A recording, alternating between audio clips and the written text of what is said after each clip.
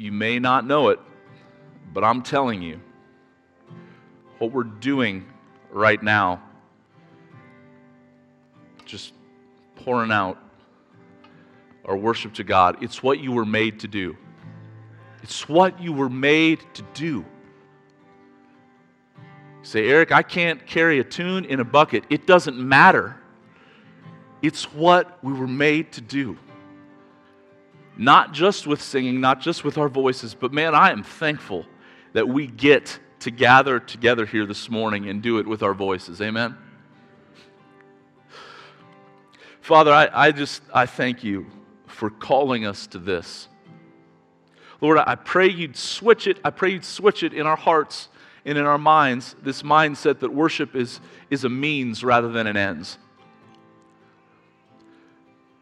Change that mindset in us, Lord. That there's nothing beyond this. This is what we were saved for.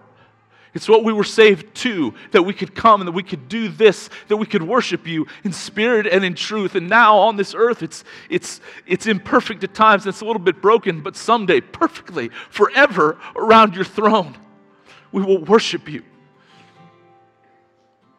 You are always worthy, and you've created us for this purpose. So Father, I pray that in the days that you give us here on this earth, that we would offer up our bodies as a living sacrifice again and again and again, holy and acceptable to you, that this would be our spiritual act of worship in all that we do, Lord. That it would be an offering, a response, a picture of those words that we just sang. It's your breath in our lungs, so we pour it out to you. Thanks for being good, God. We are so thankful to be here today. Please speak to our hearts in Jesus' name. And all God's people said, amen. Have a seat.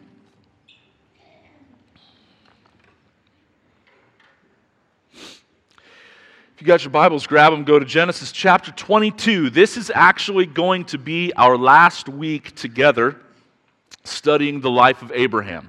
For those of you that have your little bookmarker, let's see if I have mine here with our little Bible reading plan on it, you'll see that next week actually says we had originally planned to go on and look at Genesis 23 and 24 together. However, in 2 weeks, we're having one of our missionaries that we support, Q and Anna Kim, who are down in Colombia, South America.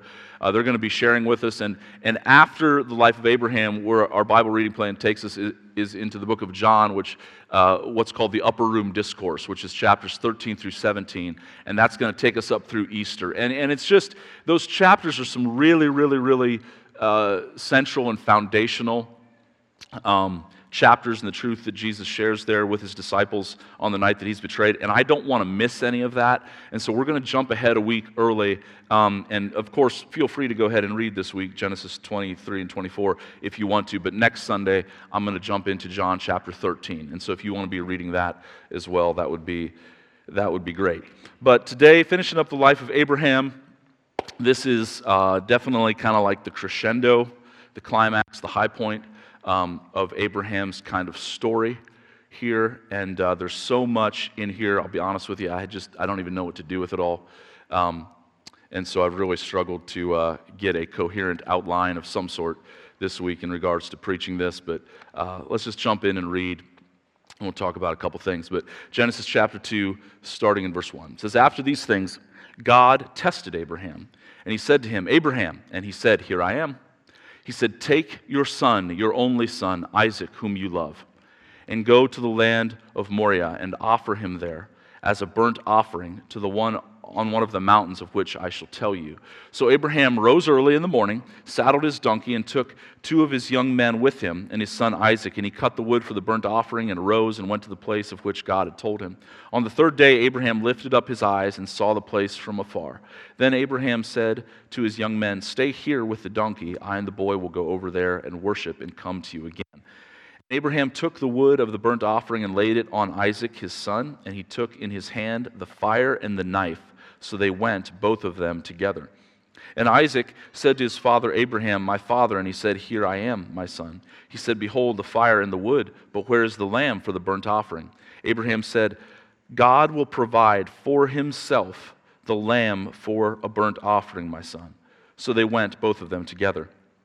When they came to the place of which God had told him, Abraham built the altar there and laid the wood in order and bound his son Isaac and laid him on the altar on top of the wood. Then Abraham reached out his hand and took the knife to slaughter his son. But the angel of the Lord called to him from heaven and said, Abraham, Abraham. And he said, Here I am. He said, Do not lay your hand on the boy or do anything to him, for I know now that you fear God, seeing that you have not withheld your son, your only son, from me. And Abraham lifted up his eyes and looked, and behold, behind him was a ram caught in a thicket by its horns. And Abraham went and took the ram and offered it up as a burnt offering instead of his son. So Abraham called the name of the place, The Lord Will Provide. As it is said to this day, On the mount of the Lord it shall be provided. And the angel of the Lord called to Abraham a second time from heaven and said, By myself I have sworn, declares the Lord, because you have done this and have not withheld your son, your only son. I will surely bless you, and I will surely multiply your offspring as the stars of the heavens and as the sand that is on the seashore. And your offspring shall possess the gate of his enemies. And in your offspring shall all the nations of the earth be blessed, because you have obeyed my voice. So Abraham returned to his young men, and they arose and went together to Beersheba, and Abraham lived at Beersheba. Let's pray one more time. God, thanks again for your day today. Thanks for your word. Please bless it with your power and with your presence of your Holy Spirit this morning as we talk about it. Please change our hearts. Give us hearts that are soft, that are able to receive the seed of your word, Lord, my own included, and change us. In Jesus' name. Amen. You guys know what I mean when I say photobomb? You know what I mean? Have you ever photobombed somebody? Photobomb is, for those of you who don't know, it's like somebody's posing to take a picture or whatever, and you either, I don't know, sometimes the real, I don't know, the hardcore photobombs, I guess, or where you kind of like jump in front of them or something as they're getting ready to take the picture. But there's another type, and it's more my personal favorite, is where you just kind of sneakily go into the background, like behind them, and you just kind of peek out, I don't know, found a bush or something. Back in the day, there were these things, I was just thinking about this morning, how far we've come, but do you guys remember the disposable camera? Yes? You remember this? So, all the young people were like, I have no idea what you're talking about. Let me try to explain. There was this thing called the disposable camera, okay? There was a day, believe it or not, where not everybody had a camera in their pocket on their phone, okay?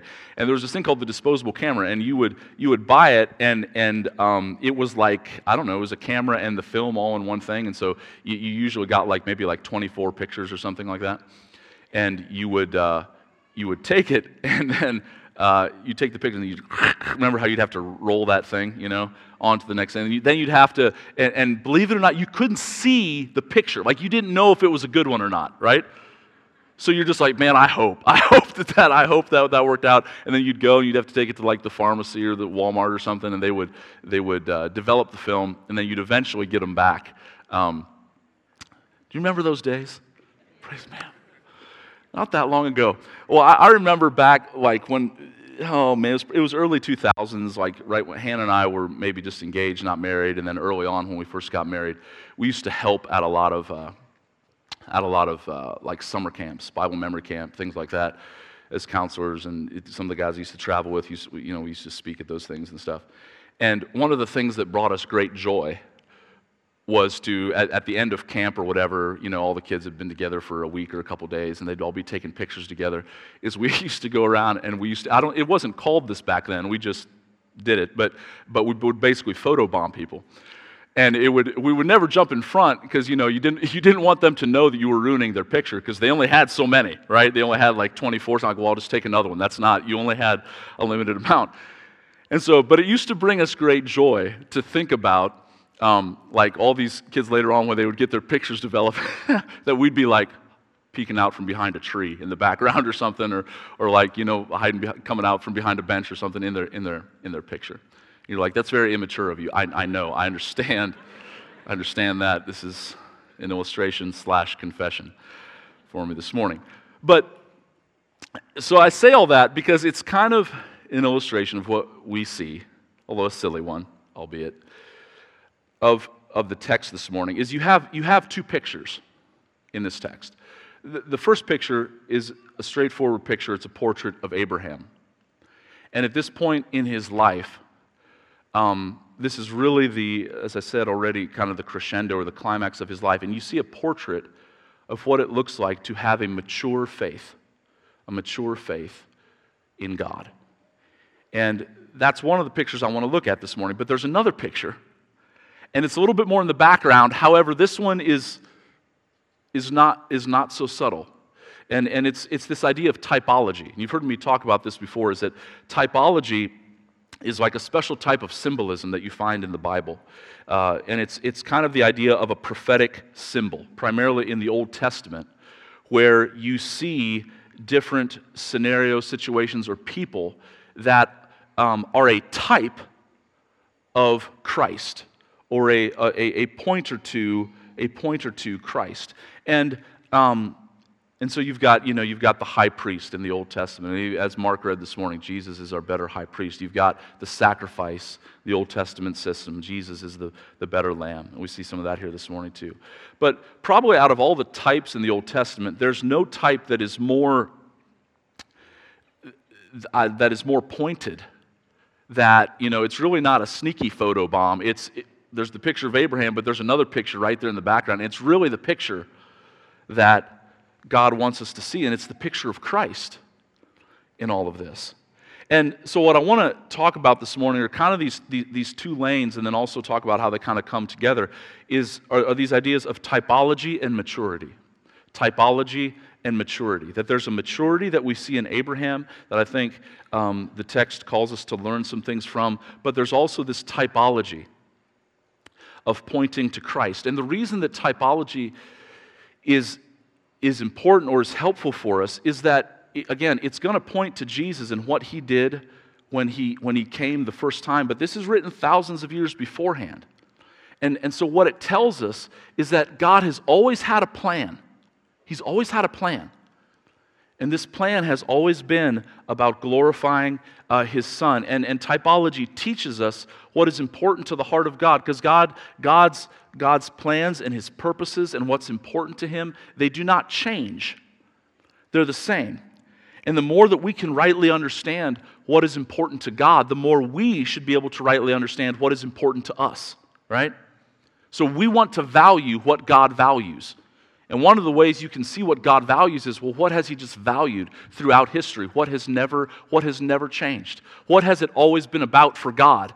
So we want to ask, what's it all about for us? Like what's the purpose of my life? And we want to make it all about us. But what's on God's heart?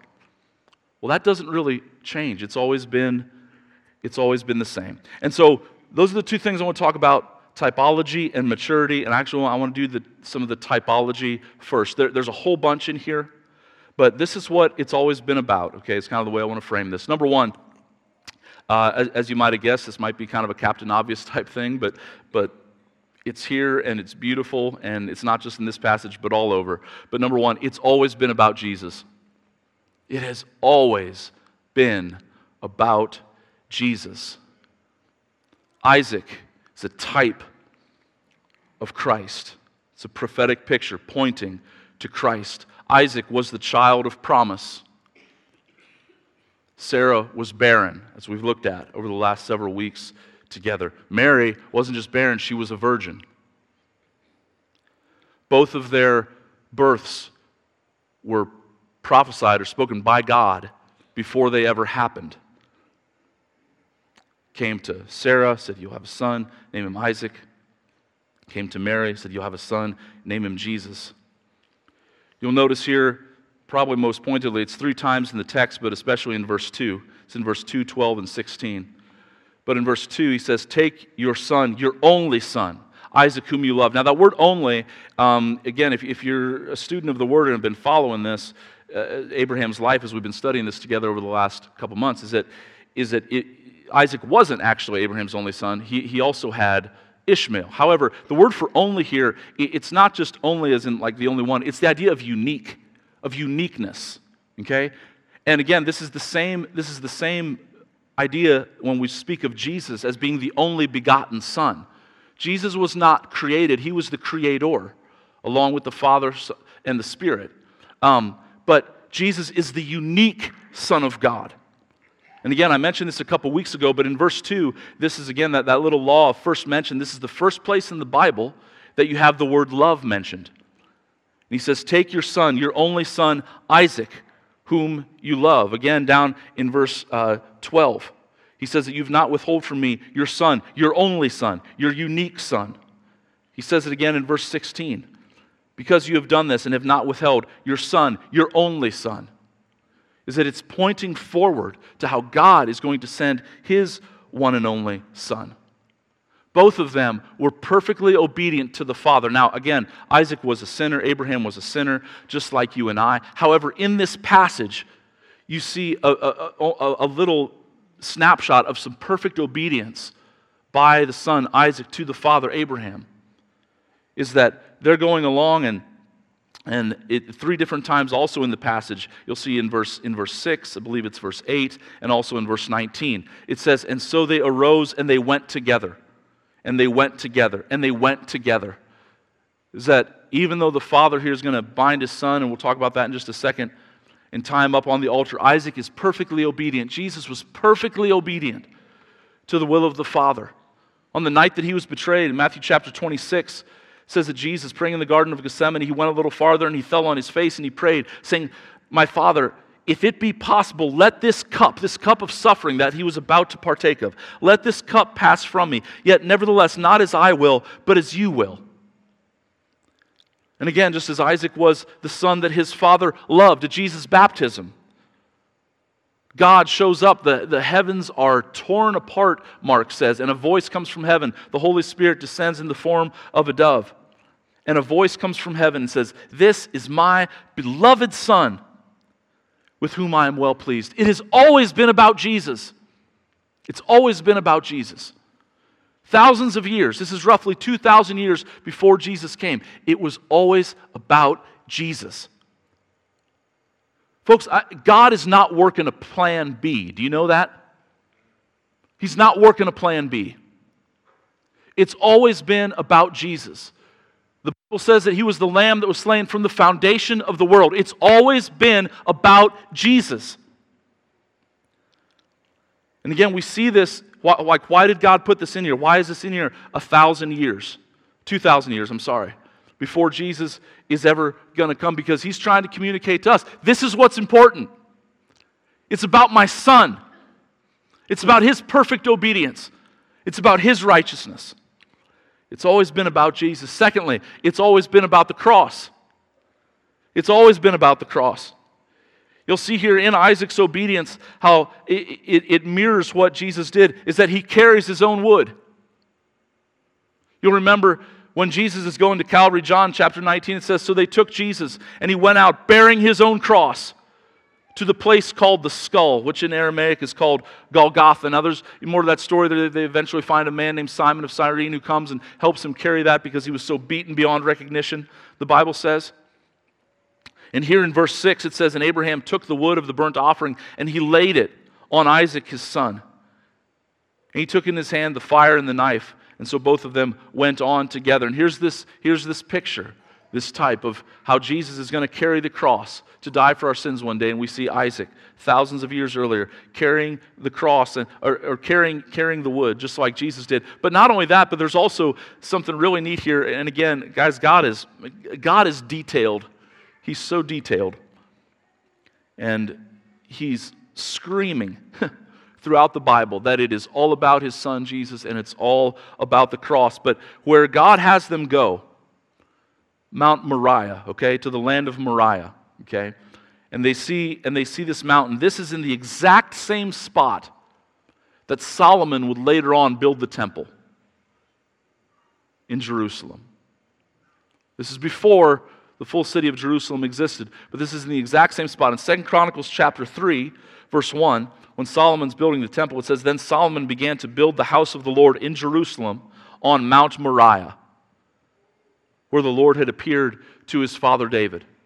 So again, David is going to come about 1,000, or Solomon's going to come about 1,000 years after this.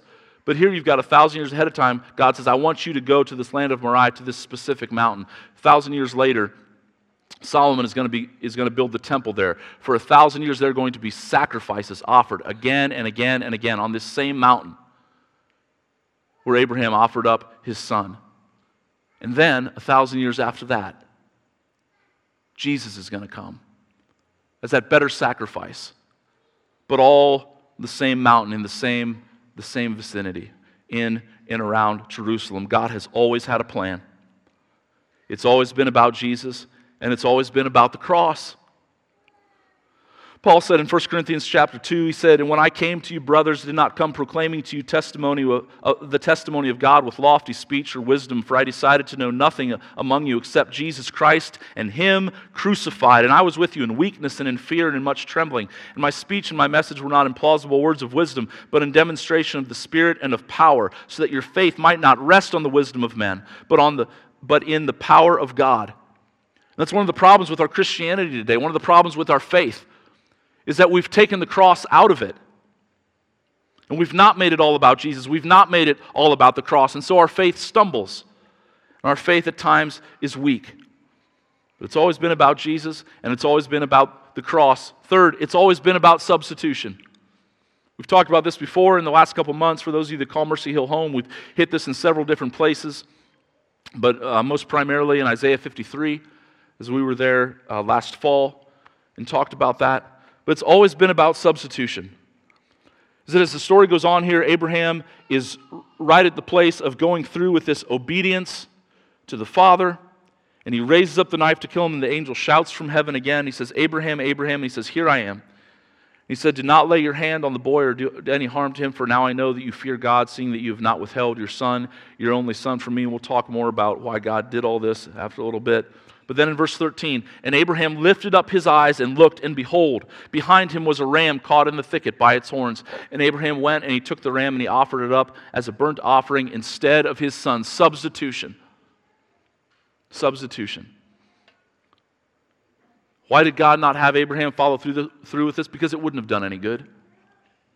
It was ultimately about the substitution that Jesus needed to make, the perfect sacrifice on our behalf. But again, notice this has always been part of God's plan. It's always been about Jesus, it's always been about the cross, and it's always been about substitution. Galatians chapter 2, verses 20 and 21, Paul says, I have been crucified with Christ. It is no longer I who live, but Christ who lives in me. And the life I now live in the flesh, I live by faith in the Son of God, who loved me and gave himself for me. Is that Jesus came and he died once as our substitute on the cross, but now we are to live this type of substituted life as well, where it's not us who lives, it's Christ who lives in us. The people of God have to understand substitution. And that Jesus came and he died once for all so that those who live might now forever live for him. In Galatians chapter 3, verse 13 and 14, it says, Christ redeemed us from the curse of the law by becoming a curse for us. For it is written, cursed is everyone who is hanged on a tree, so that in Christ Jesus the blessing of Abraham might come to the Gentiles. That's us. So that we might receive the promised Spirit through faith. Is that Christ became a curse for us. That apart from Christ, every human being that has ever been born is under a curse. It is the curse of sin. God's wrath is against us.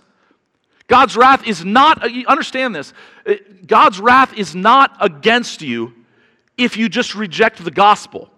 If you don't know Jesus, God's wrath is against you already. And Jesus came to save us from that wrath. Ephesians chapter 2, verse 1 is that we are by nature objects of wrath. The wrath of God is against us. We are under a curse. But Jesus came and died in our place, and to all who will receive him, to those who believe in his name, he takes you from being cursed, from being under his wrath, and he makes you a child of God. There's no better deal. There's no better deal in all the universe than that. For all who will simply call upon his name, because he was our substitute. Now every day we're to live our life in the power of his Spirit, his life, being the substitute for our life and the way that we live each and every day. It's always been about Jesus. It's always been about the cross. It's always been about substitution. And it's always been about the resurrection. It's always been about the resurrection. In Hebrews chapter 11, verses 17 through 19, the writer of Hebrews is giving commentary of people throughout history who have lived a faithful life, not a perfect life, but a faithful life of faith and obedience to God. And of course, Abraham is mentioned there. Abraham gets the most press out of all the people in the Old Testament. In Hebrews chapter 11, he's of course the father of our faith, as we've talked about many times over the last several weeks. But in Hebrews chapter 11, verses 17 through 19, it says, "By faith, when he was tested, Abraham offered up Isaac. And he who had received the promises was in the act of offering up his only son," just like we just read about, that he raises the knife, "of whom it was said, through Isaac shall your offspring be named." Now again, we'll talk more about this, but this didn't make any sense. God had promised Abraham that he was finally going to have this son, him and Sarah. He finally came and he said, through Isaac your offspring are going to be named. And so why was, Abraham going through with all this? Well, because God told him, but here's what he considered. Verse 19. He considered that God was able even to raise him from the dead, from which, figuratively speaking, he did receive him back. If you'll notice, that again, there's so many little beautiful details in Genesis chapter 22.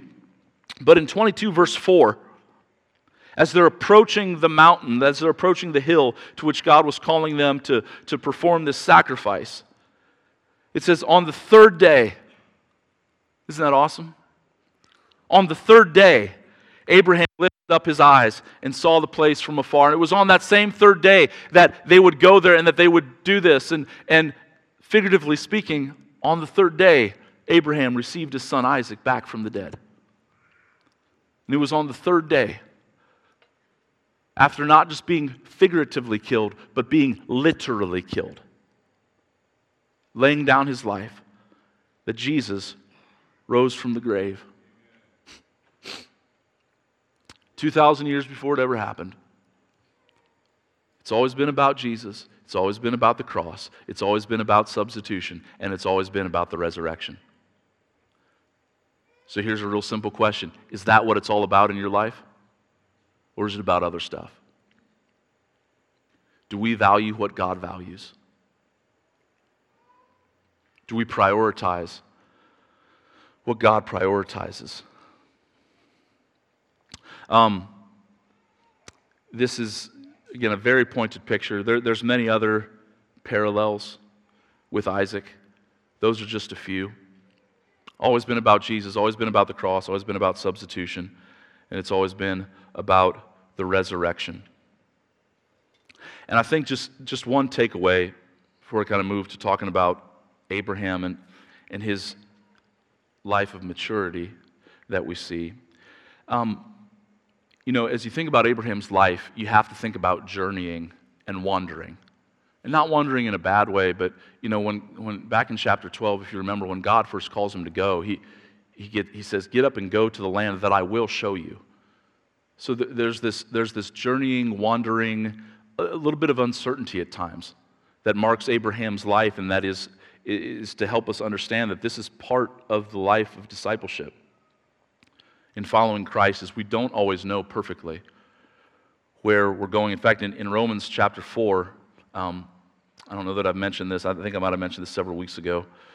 But again, in referencing Abraham, it says that he, being Abraham, received the sign of circumcision as a seal of the righteousness that he had by faith while he was still uncircumcised. The purpose was to make him the father of all who believe without being circumcised, so that righteousness would be counted to them as well, and to make him the father of the circumcised, who are not merely circumcised, but listen, it says, but who also walk in the footsteps of the faith that our father Abraham had before he was circumcised. I like that little phrase, is that one of the way Paul, there, the writer of Romans, describes us, is that we're to be those who walk in the footsteps of the faith.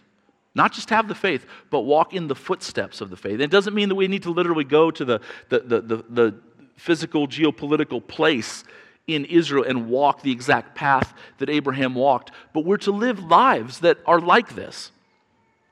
that we're actually living by faith.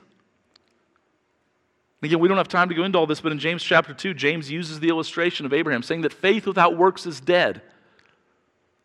You got to get up, you got to follow, you got to go.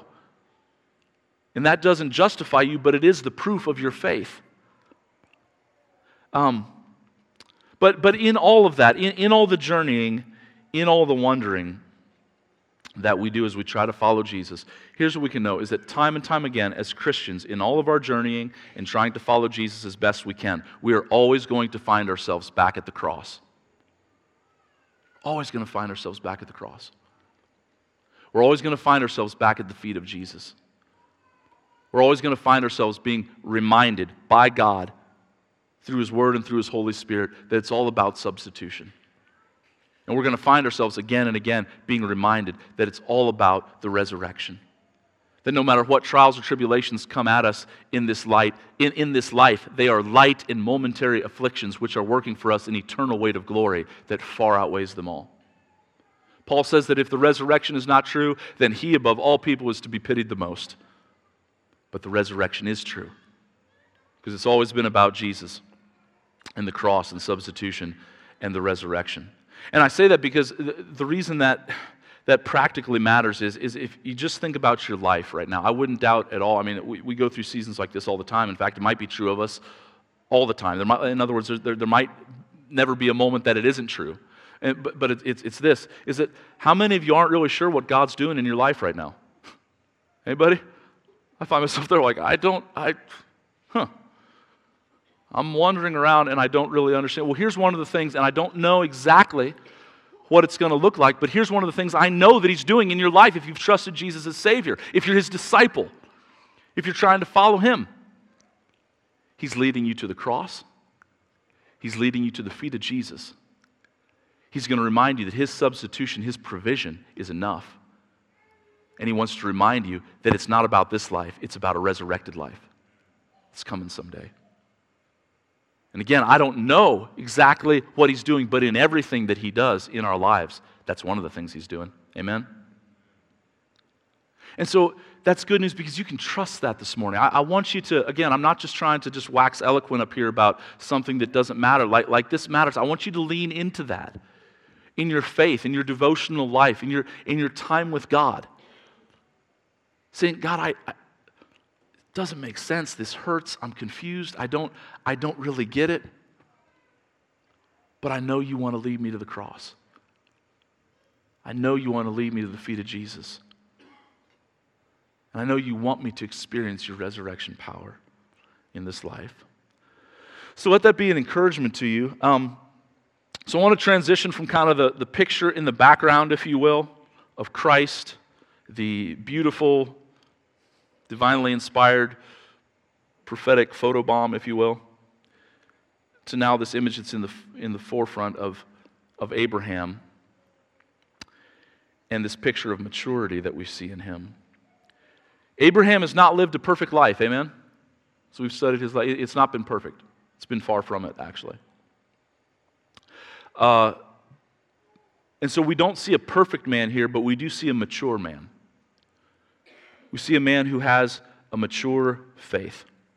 And there are three things that mark his life, and that he came to understand, and one of them especially, I really think we miss this. But one is this, is that in all of his journeyings and wanderings relationship with God, he came to the place where he understood this is what it was about. Ready? Number one, it was about obedience. It was about obedience. God says to him, "Take your son, your only son Isaac, whom you love, and go to the land of Moriah and offer him there as a burnt offering on one of the mountains of which I shall tell you." Verse 3, "So Abraham rose early in the morning and saddled his donkey and took two of his young men and with him his son Isaac." Now, I don't know about you, but if I get that word from the Lord, I'm going to pray about it. All right? I'm going to pray about that for a week. Abraham obeys. And again, it's not a sluggish, half-hearted obedience. It's a ready obedience. Okay? Again, I was like, I got to get through a sermon one of these days without using my boys as an illustration, but go clean your room. Go take out the trash.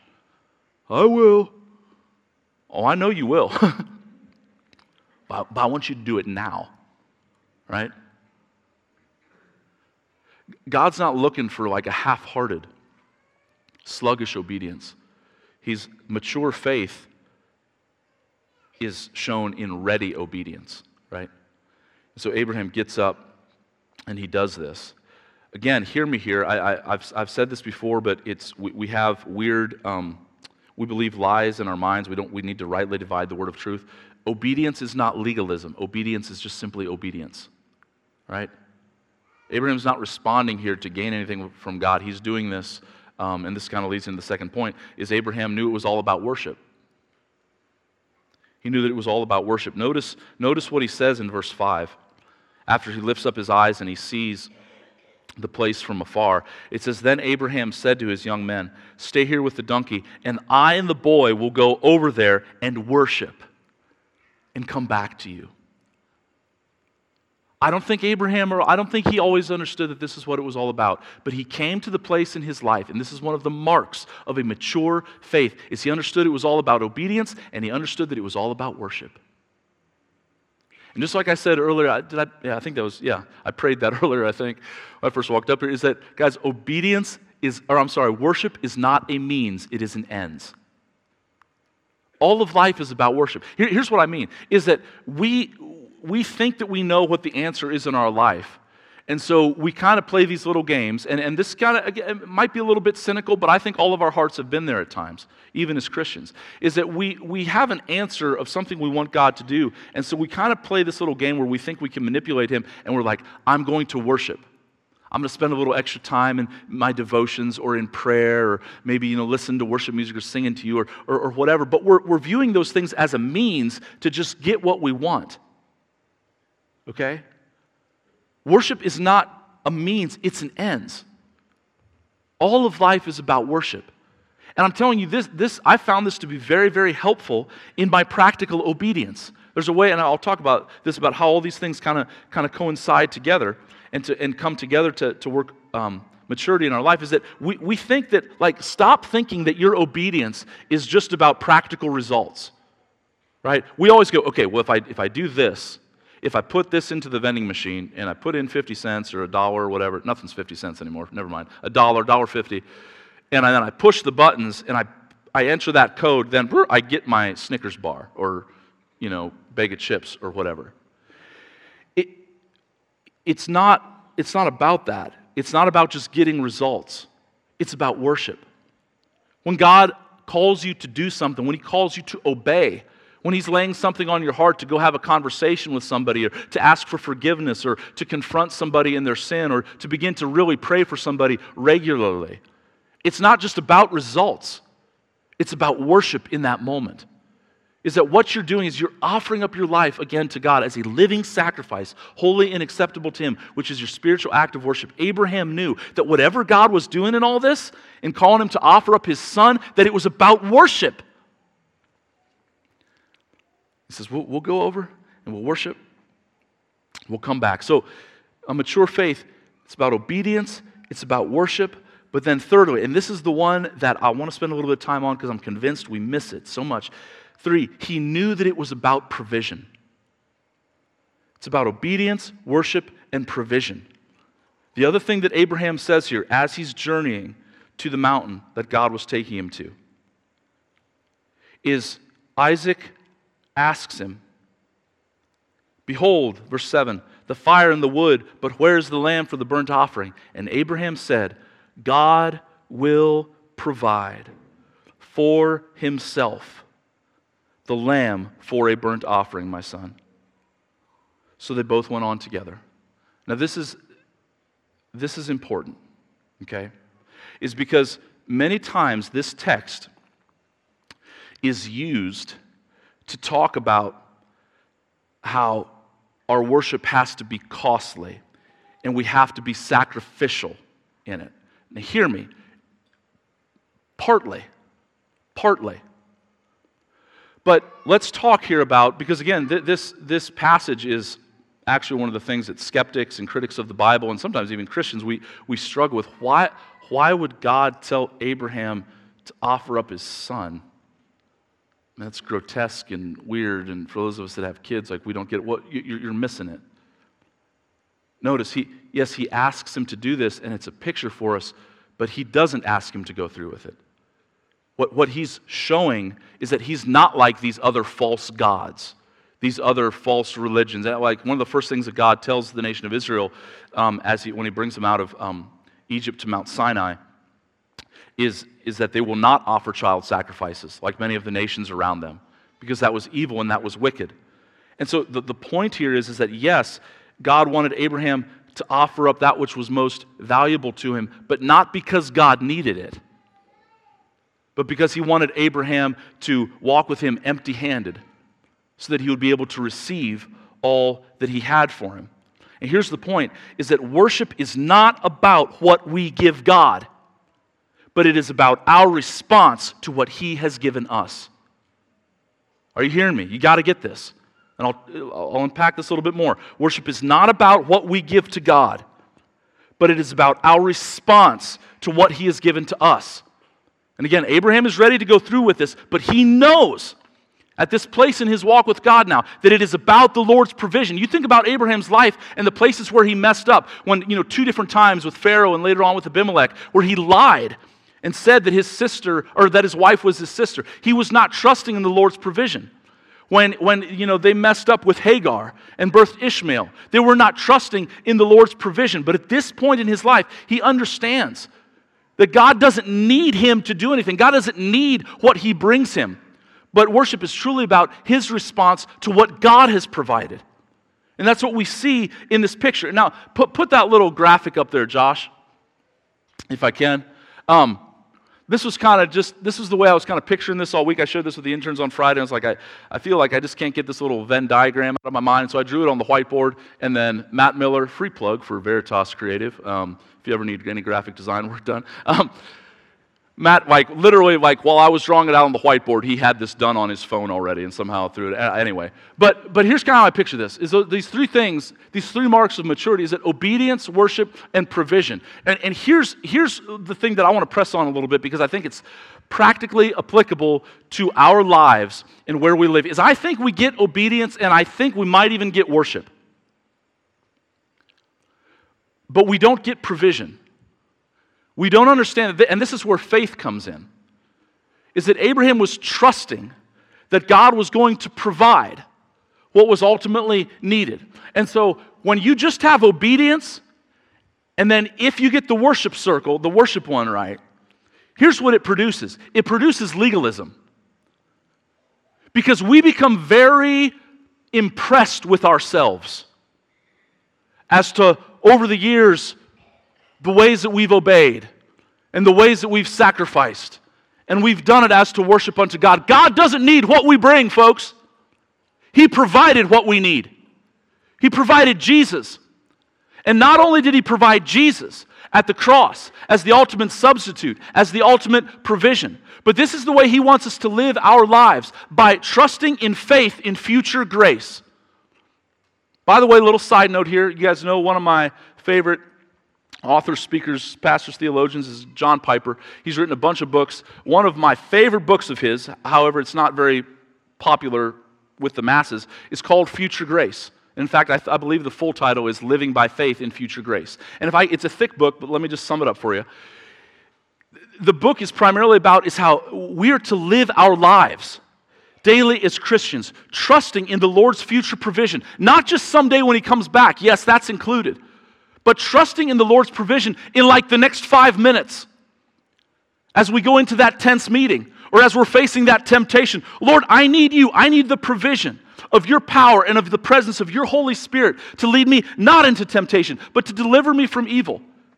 Is that this is how we live a life of obedience and worship, and that ultimately look like maturity, is that when we understand that it's not about what we bring to God, but it's about what he's brought for us. And he always has the answer. Whether it's in Christ or whether it's some, years from now when he comes back, or when we die, or when we're laying on our deathbed, or whether it's in 5 minutes or 5 seconds from now. We are constantly to be looking for the Lord's provision in order for us to live a life of godliness. Are you following me? Are you with me? Here's why this Here's why this matters practically, is because how many of you in the snow this past year, you only had a two-wheel drive vehicle? Anybody? Okay. And you were just, in the name of Jesus, Lord, keep me safe. I'm going. You're just praying. And that's good. Two-wheel drive can be good. Makes you pray more in the snow. But here's how most Christians live their life, is I believe that God's called us to embrace all that He is and all that He's provided for us. And most of us have a two-wheel, and not just two-wheel, but rear-wheel drive car. And we just don't get around very good. And what I mean is we the two wheels that drive us forward, and these are good, we need these, but is thankfulness. I would call those wheels thankfulness. The rear-wheel drive, two-wheel drive car we look back at what Christ has done and we go, okay, look at all He's done. I know that I need to go forward in obedience. But we hit difficult times and we hit trials and we hit tribulations and tests because God tests His people, as we see here He's doing with Abraham. And what we need are those front wheels. And those front wheels that gives us then the rear wheel and the back wheels the rear wheels look back in thankfulness of what He's done, but the front wheels pull us forward. And the front wheels are faith in His future provision for what He will provide. So God, I'm thankful for all that You've done, and I want to obey You. We live grace-driven lives. Okay? But Lord, I need You again to provide for me what I cannot provide for myself. And it's when we get both the back wheels and the front wheels, trusting in God's future provision, going for us, that we really begin to go forward without slipping and sliding or ending up in the ditch of our Christian life. Hebrews 12, 1 and 2. Therefore, since we are surrounded by so great a cloud of witnesses, let us lay aside every weight and sin which clings so closely, and let us run with endurance the race that is set before us. Looking to, out in front, looking to Jesus, the founder and the perfecter of our faith, who for the joy that was set before Him endured the cross, despising the shame, and is seated at the right hand of God. That our faith is not just fixed on what He has done, but our faith should be fixed on what He will do. This is maturity, obedience, worship, and the Lord's provision. Worship team, you can come up and we're going to close. A couple things as we close. Number one, Mercy Hill Church, let's never forget what it's all about. Let's never forget what it's always been about. It's about Jesus. It's about the cross. It's about substitution. And it's about the resurrection, the hope of eternal life that we have in Him. Secondly, if you are facing a situation in your life where you might be just as confused as Abraham was on some level when God asked him to offer up his son, I want you to remember these three things we just talked about. That even if you don't understand, I want you to obey for whatever that looks like. Secondly, remember that obedience, it's not just about seeing a result, it's about worship. Do it with joy. Say, God, I don't understand this, but here I go, and this is for You. Because my life belongs to You, and I'm just trying to please You. And I'm just trying to offer my body to You. And then third, remember that it's about His provision. That there's a very real sense, folks, in light of all that Christ has ever done for us, that there's a sense in which Christians, we really don't make sacrifices. Not in light of His sacrifice, not in light of all that He's done. And hear me, I know that things are hard, and there is a level on which we do make sacrifices, and it's difficult, and that's part of it. That's part of it. But when you view that in light of the cross, when you view that in light of what Jesus did, when you view that in light of Him taking upon Himself as the innocent lamb, the punishment that we deserve, we never make a sacrifice. And even where we do, it's just all about worship. And I pray that as we close here and as we sing, that we could just together kind of have a renewed commitment to just living our lives every day as a fragrant offering of worship to Him. Guys, He's good, and He's got you, and He's going to provide. I don't know what that will look like. It might be deliverance, it might be endurance. But He's faithful. Lord, thanks for today. Thank You for Your love for us. God, I pray that You would work in us as individuals and as a people, as a local church. I pray that You would work in us this type of maturity that readily obeys, that knows it's all about worship continually, and that trusts in Your provision. Jesus, I pray that not just buried in our closet somewhere or hidden down in a dark little corner of our basement, but that over the header, the gateway of our homes, of our lives, would be the name of Jesus, the cross of Jesus, the substitution of Jesus, and the resurrection of Jesus. I pray that these things would mark us, and that people would know, that a watching world would know that this is what it's about. We love You, Father. We worship You. In Jesus' name, amen. You guys stand with me.